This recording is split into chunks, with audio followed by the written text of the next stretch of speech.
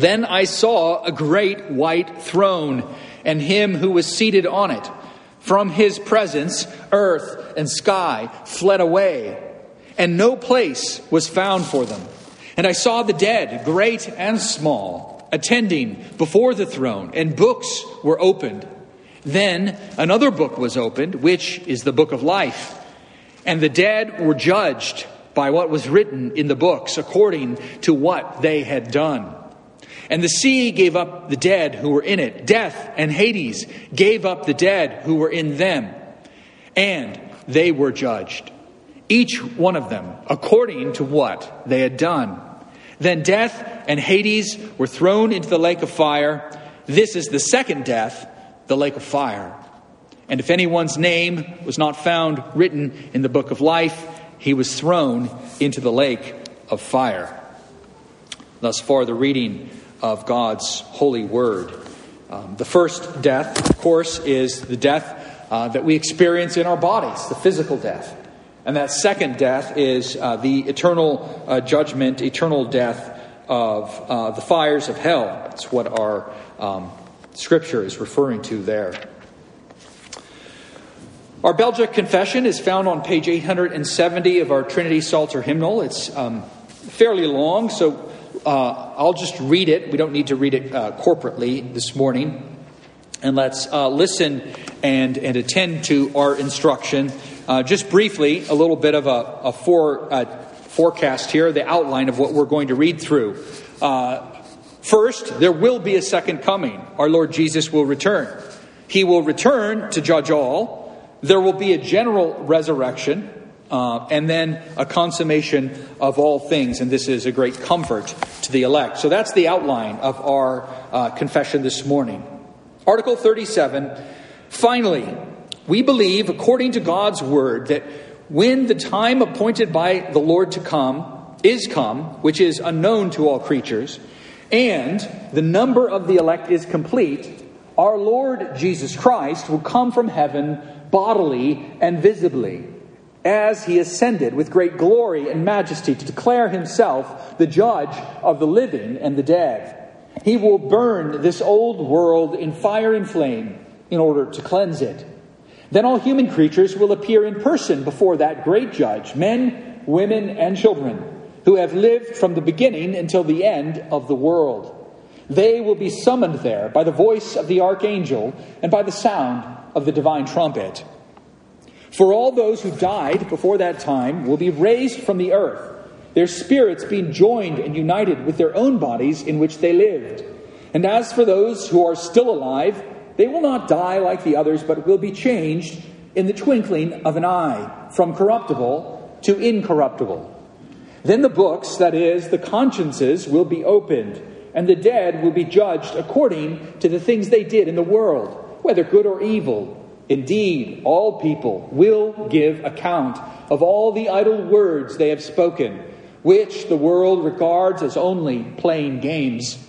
And then the secrets and hypocrisies of men will be publicly uncovered in the sight of all. Therefore, with good reason, the thought of this judgment is horrible and dreadful to wicked and evil people. But it is very pleasant and a great comfort to the righteous and elect, since their total redemption will then be accomplished. They will then receive the fruits of their labor and of the trouble they have suffered. Their innocence will be openly recognized by all, and they will see the terrible vengeance that God will bring on the evil ones who tyrannized, oppressed, and tormented them in this world. The evil ones will be convicted by the witness of their own consciences and shall be made immortal, but only to be tormented in the everlasting fire prepared for the devil and his angels. In contrast, the faithful and elect will be crowned with glory and honor. The Son of God will confess their names before God his Father and the holy and elect angels. All tears will be wiped from their eyes, and their cause, at present condemned as heretical and evil by many judges and civil officers, will be acknowledged as the cause of the Son of God. And as a gracious reward, the Lord will make them possess a glory such as the heart of man could never imagine. So we look forward to that great day with longing in order to enjoy fully the promises of God in Christ Jesus, our Lord. Well, that's our confession for today, our Belgic confession. And that's the conclusion. And so it says in a somewhat pregnant way, finally, at the end of everything we believe this. And this teaching is very important and very valuable to us. It is a gospel teaching. It's not secondary teaching. We live in an age of great confusion about the return of Christ and the end of this age. Indeed, there's always been confusion in the church. You know, when Jesus is ascending before Pentecost and the 12 are there, they say, well, you know, when are you going to return? Like next week, a couple months? And a lot of Paul's epistles, 1 Thessalonians 4, are written to address confusion about the return of Christ. Has he already returned? When will he return? What will happen?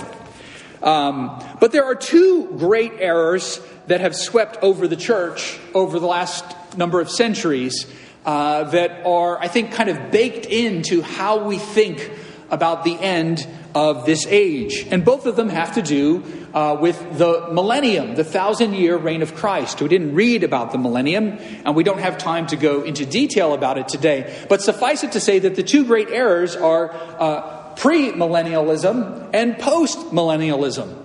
The pre and the post. When you read Jonathan Edwards, when you read the early Puritan fathers, they seem to be thinking as though they're coming to the new world and the golden age of Christ is going to begin and commence in this land. And this has been infused into American life and thought and culture and politics since the founding of our nation. That America was the shining city on the hill. And this was a sort of a post-millennial vision. And this post-millennial vision, this confidence in the fruits of our society, of a Christian culture, grew not only in America but in Europe through the 19th century. And then it was really the horror of the First and Second World War, the horror of the 20th century, that led to a reaction in the church. And a lot of us might have grown up or been exposed to churches in which there was a premillennial expectation. Jesus will come back when things are really, really bad.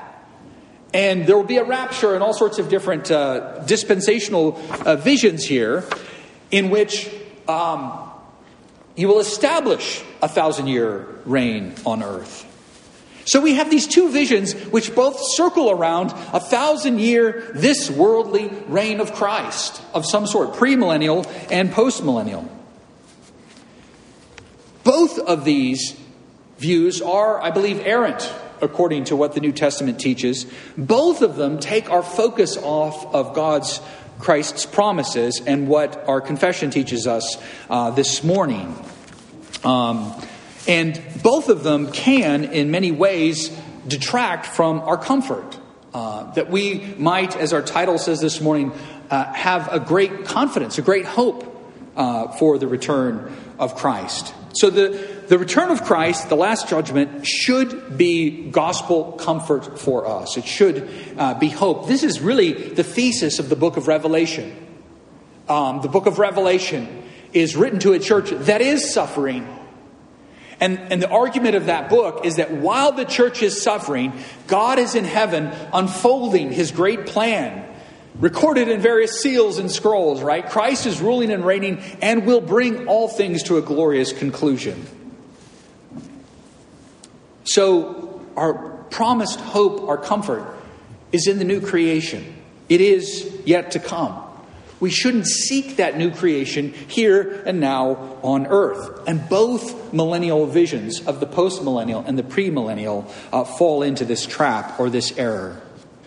Yes, we have many blessings now of our new creation glory.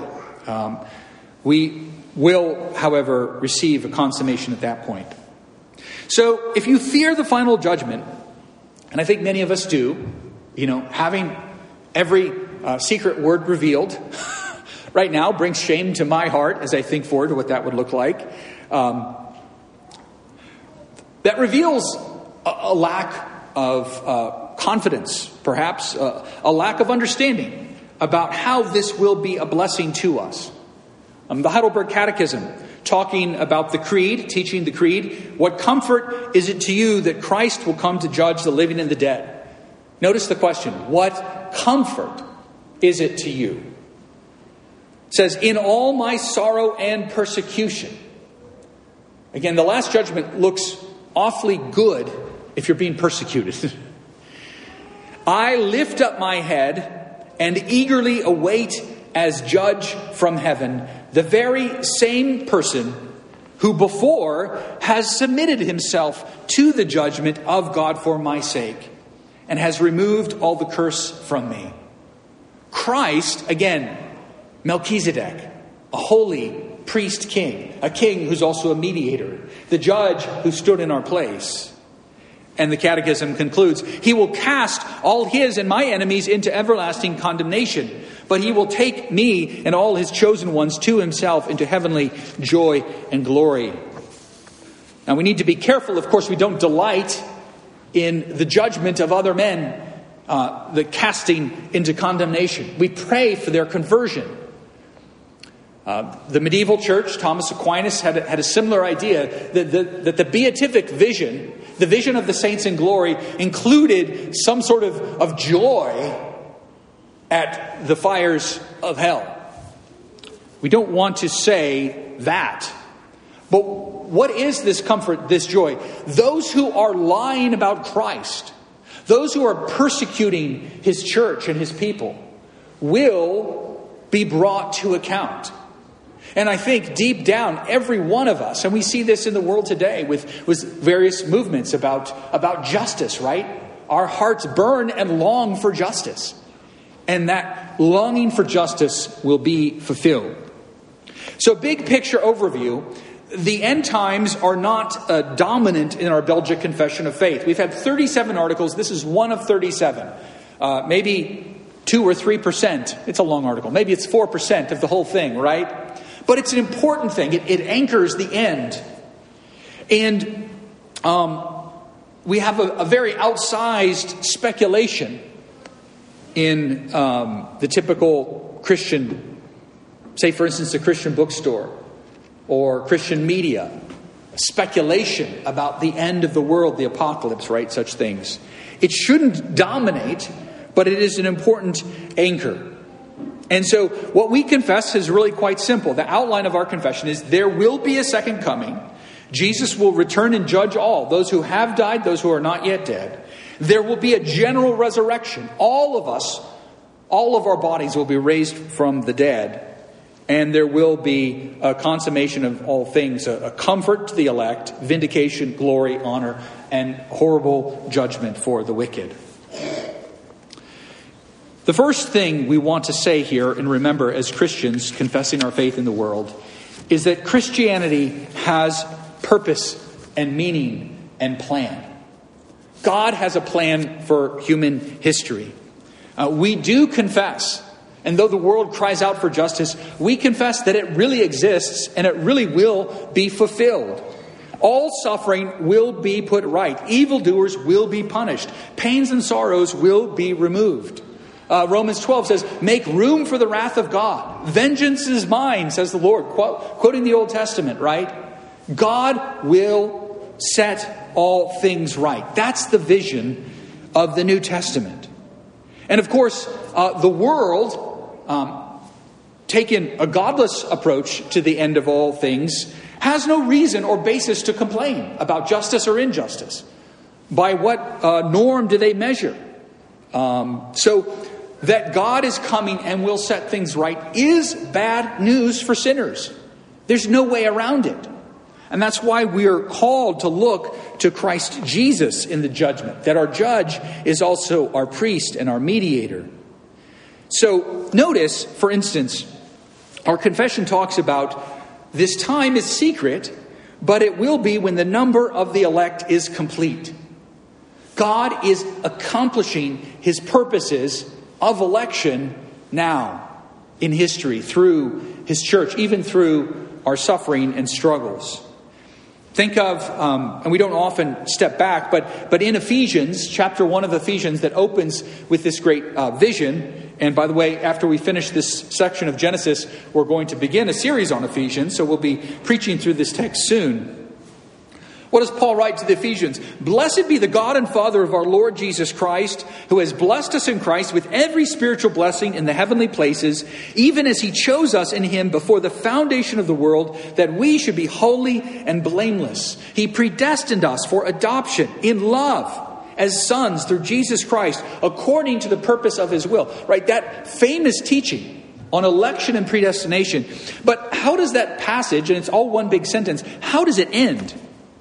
According to the riches of his grace, verse 7, verse 8, which he lavished upon us in all wisdom and insight, making known to us the mystery of his will, according to his purpose, which he set forth in Christ as a plan for the fullness of time.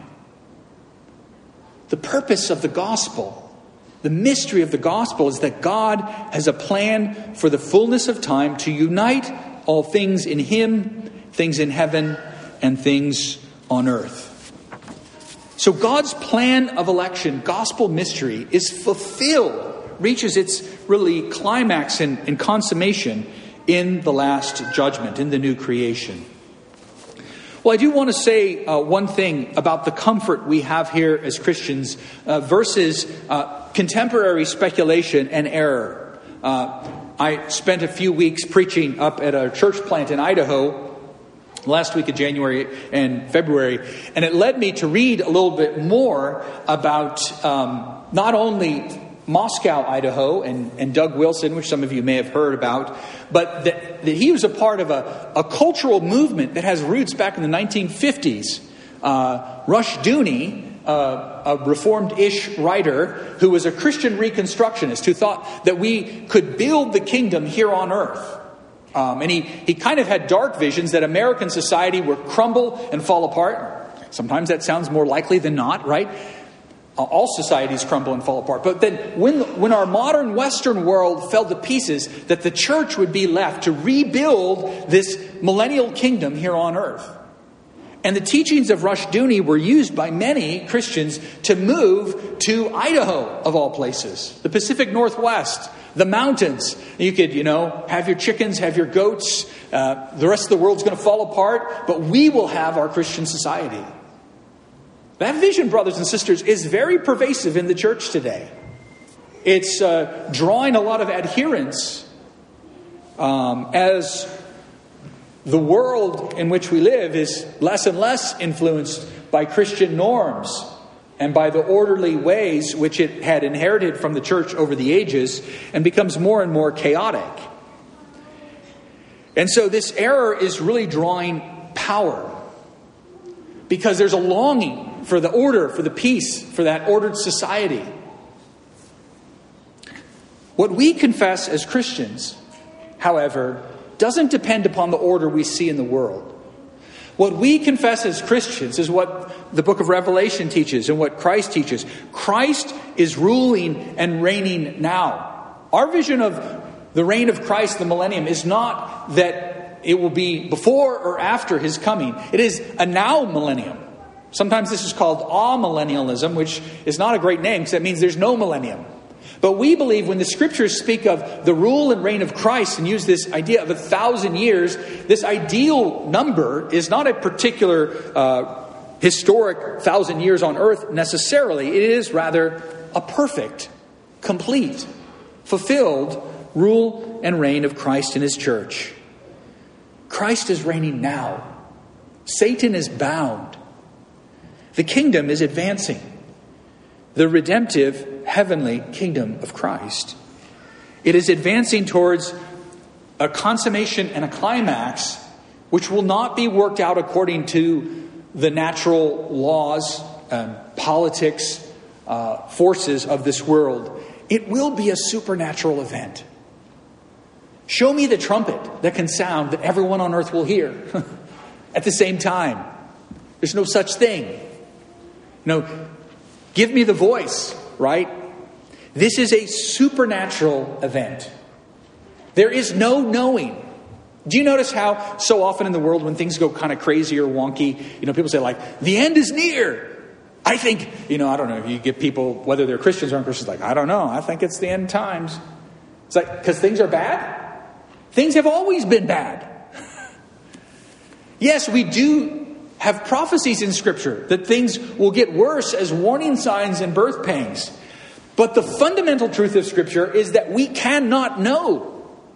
That no man knows when Christ will return. Any time after his ascension, he could come back. It could have been 1 week, or it can be 10,000 years. We don't know. All we know is that there's no more work that needs to be done. He has completed everything. He has set the table, as it were. If you think of hosting a great feast or a dinner party, and you have a shopping list, and maybe you do some food prep, maybe you put some stuff ahead, you do it in the freezer or the fridge, and then you set your table, right? You put out the silverware and the crystal, and you decorate, and maybe you put some music on, right? Like, the table is set. The feast is all in order. And that trumpet is going to be like ringing the dinner bell and calling us to the table. That's why the focus is entirely upon the return of Christ and the completion of the number of the elect, the new heavens and the new earth. Jesus said, I go to prepare a place for you. Hebrews said, my Father has prepared a country for the patriarchs. God is not slow about his promises. So the resurrection really is the beginning and the end of the gospel. Christ's resurrection is the first fruits. That means all men will be raised to life or to death. And we will be judged. It will take nothing less than the resurrection of the dead to finally and fully conquer sin in the world. We're not going to gradually progress as a culture and a society. And this is the power and the import of 1 Corinthians 15:50. The perishable cannot inherit the imperishable. The only way the kingdom of God will come is when we are in our resurrection bodies.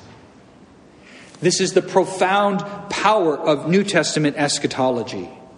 And the end of time is not the release from bodies in time and space. That was the Greek error, right? That the problem is matter and material. We need to get free and just be in the realm of spirit, floating around on clouds. The Christian hope is the restoration and renewal of the body. I think we'll see that this morning in Genesis 23, where Abraham goes to great lengths to buy a grave. He lived his whole life in the Holy Land, the inheritance, and he never bought anything. But he buys a grave for Sarah's bones because he knew that she would inherit the promise after she died, after her bones were risen from the grave.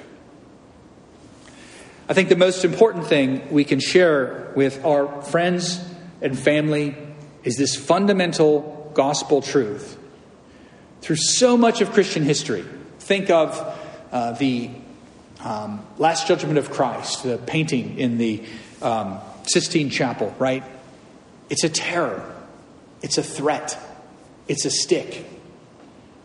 In the evangelical churches in which I grew up in, watching movies about the rapture, Thief in the Night, or listening to Pat Robertson on the 700 Club that I watched with my mother.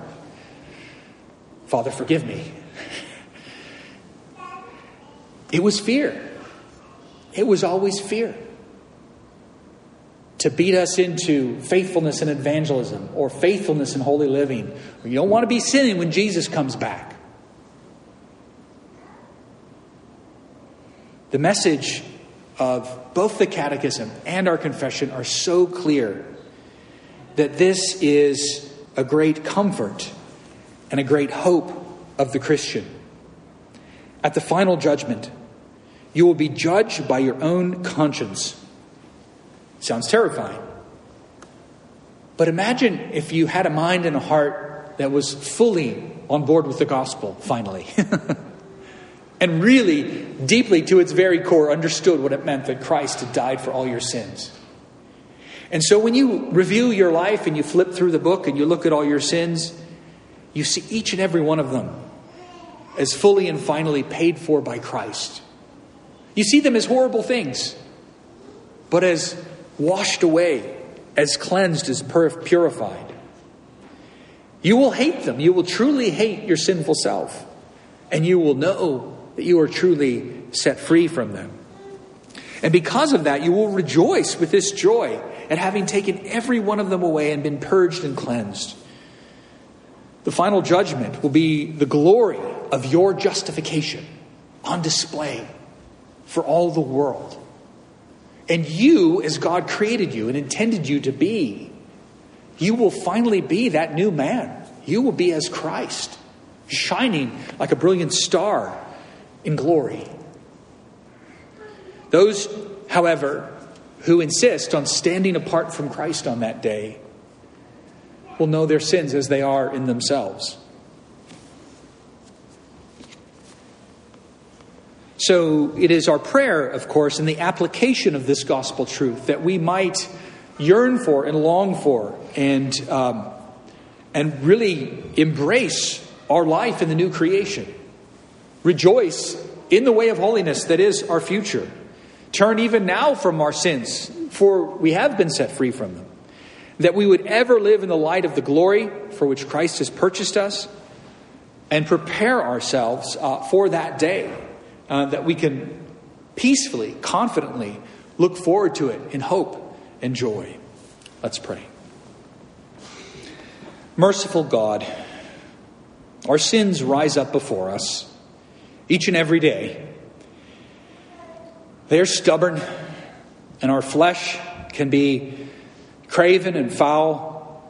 But we pray, O Lord, and that we might know more and more the image and the beauty and the glory of Christ as He is forming us and shaping us after that image.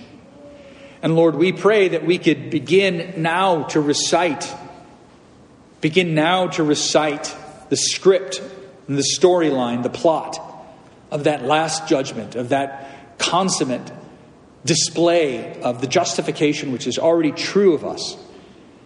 That there is now no condemnation for those who are in Christ Jesus.